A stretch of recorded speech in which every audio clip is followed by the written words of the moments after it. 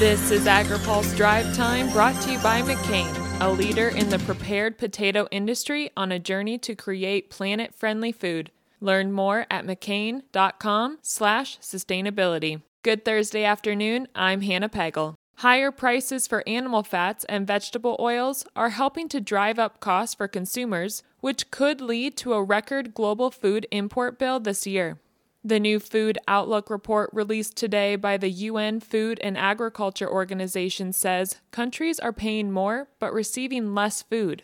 Costs to import food worldwide are estimated to jump by $51 billion, which would put the global food import bill at a record $1.8 trillion for the year.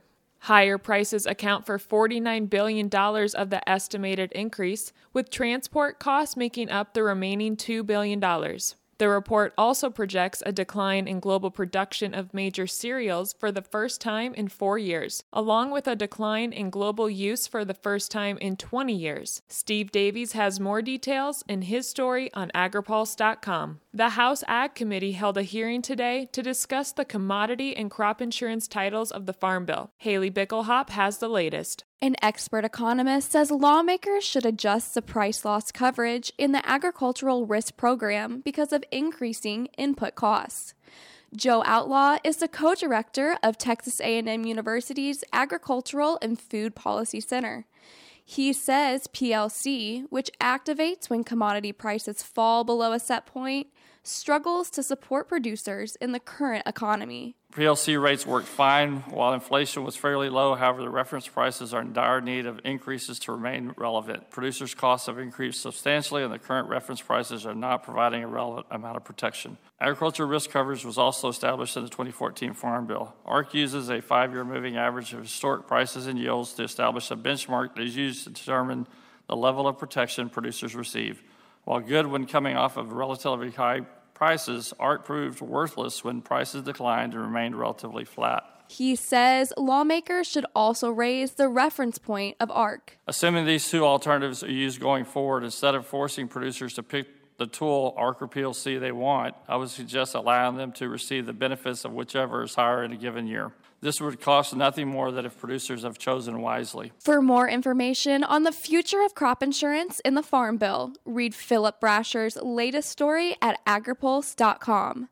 Reporting from Washington, I'm Haley Bickelhot. On the other side of Capitol Hill, the Senate Energy and Natural Resources Committee held a hearing today to discuss what the Forest Service is doing to combat wildfires and drought in the West. Amy Mayer has more. Senators are expressing frustration with the Forest Service as wildfires are already burning and drought conditions make most of the West vulnerable. During a Senate Energy and Natural Resources Committee hearing today, Forest Service Chief Randy Moore took pointed questions. Maine Independent Angus King asked why funding designated for deferred maintenance hasn't resolved a backlog. We moved heaven and earth to pass the Great American Outdoors Act to deal with the maintenance backlog, and you're digging the hole deeper. King asked Moore to get a figure for Forest Service assets and to spend 2 to 4% of that on maintenance every year. Moore said maintenance is an ongoing priority, so is rolling out pay raises for wildland firefighters, something else senators want to see. Moore said the new infrastructure law is making that possible. It's dirty, nasty, hard work, and they do deserve better pay. They deserve better benefits. They deserve better care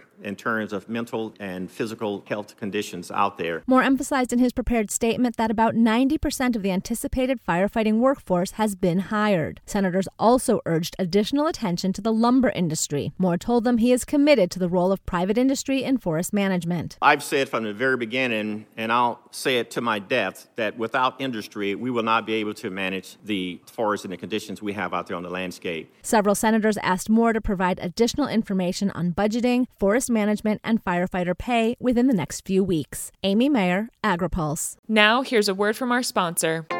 Today's AgriPulse Drive Time is brought to you by McCain. As the leader in the prepared potato industry, McCain embarked on a journey to create planet-friendly food, committing to implementing regenerative agricultural practices across 100% of their potato acreage worldwide by the end of the decade. Learn more at mccain.com/sustainability.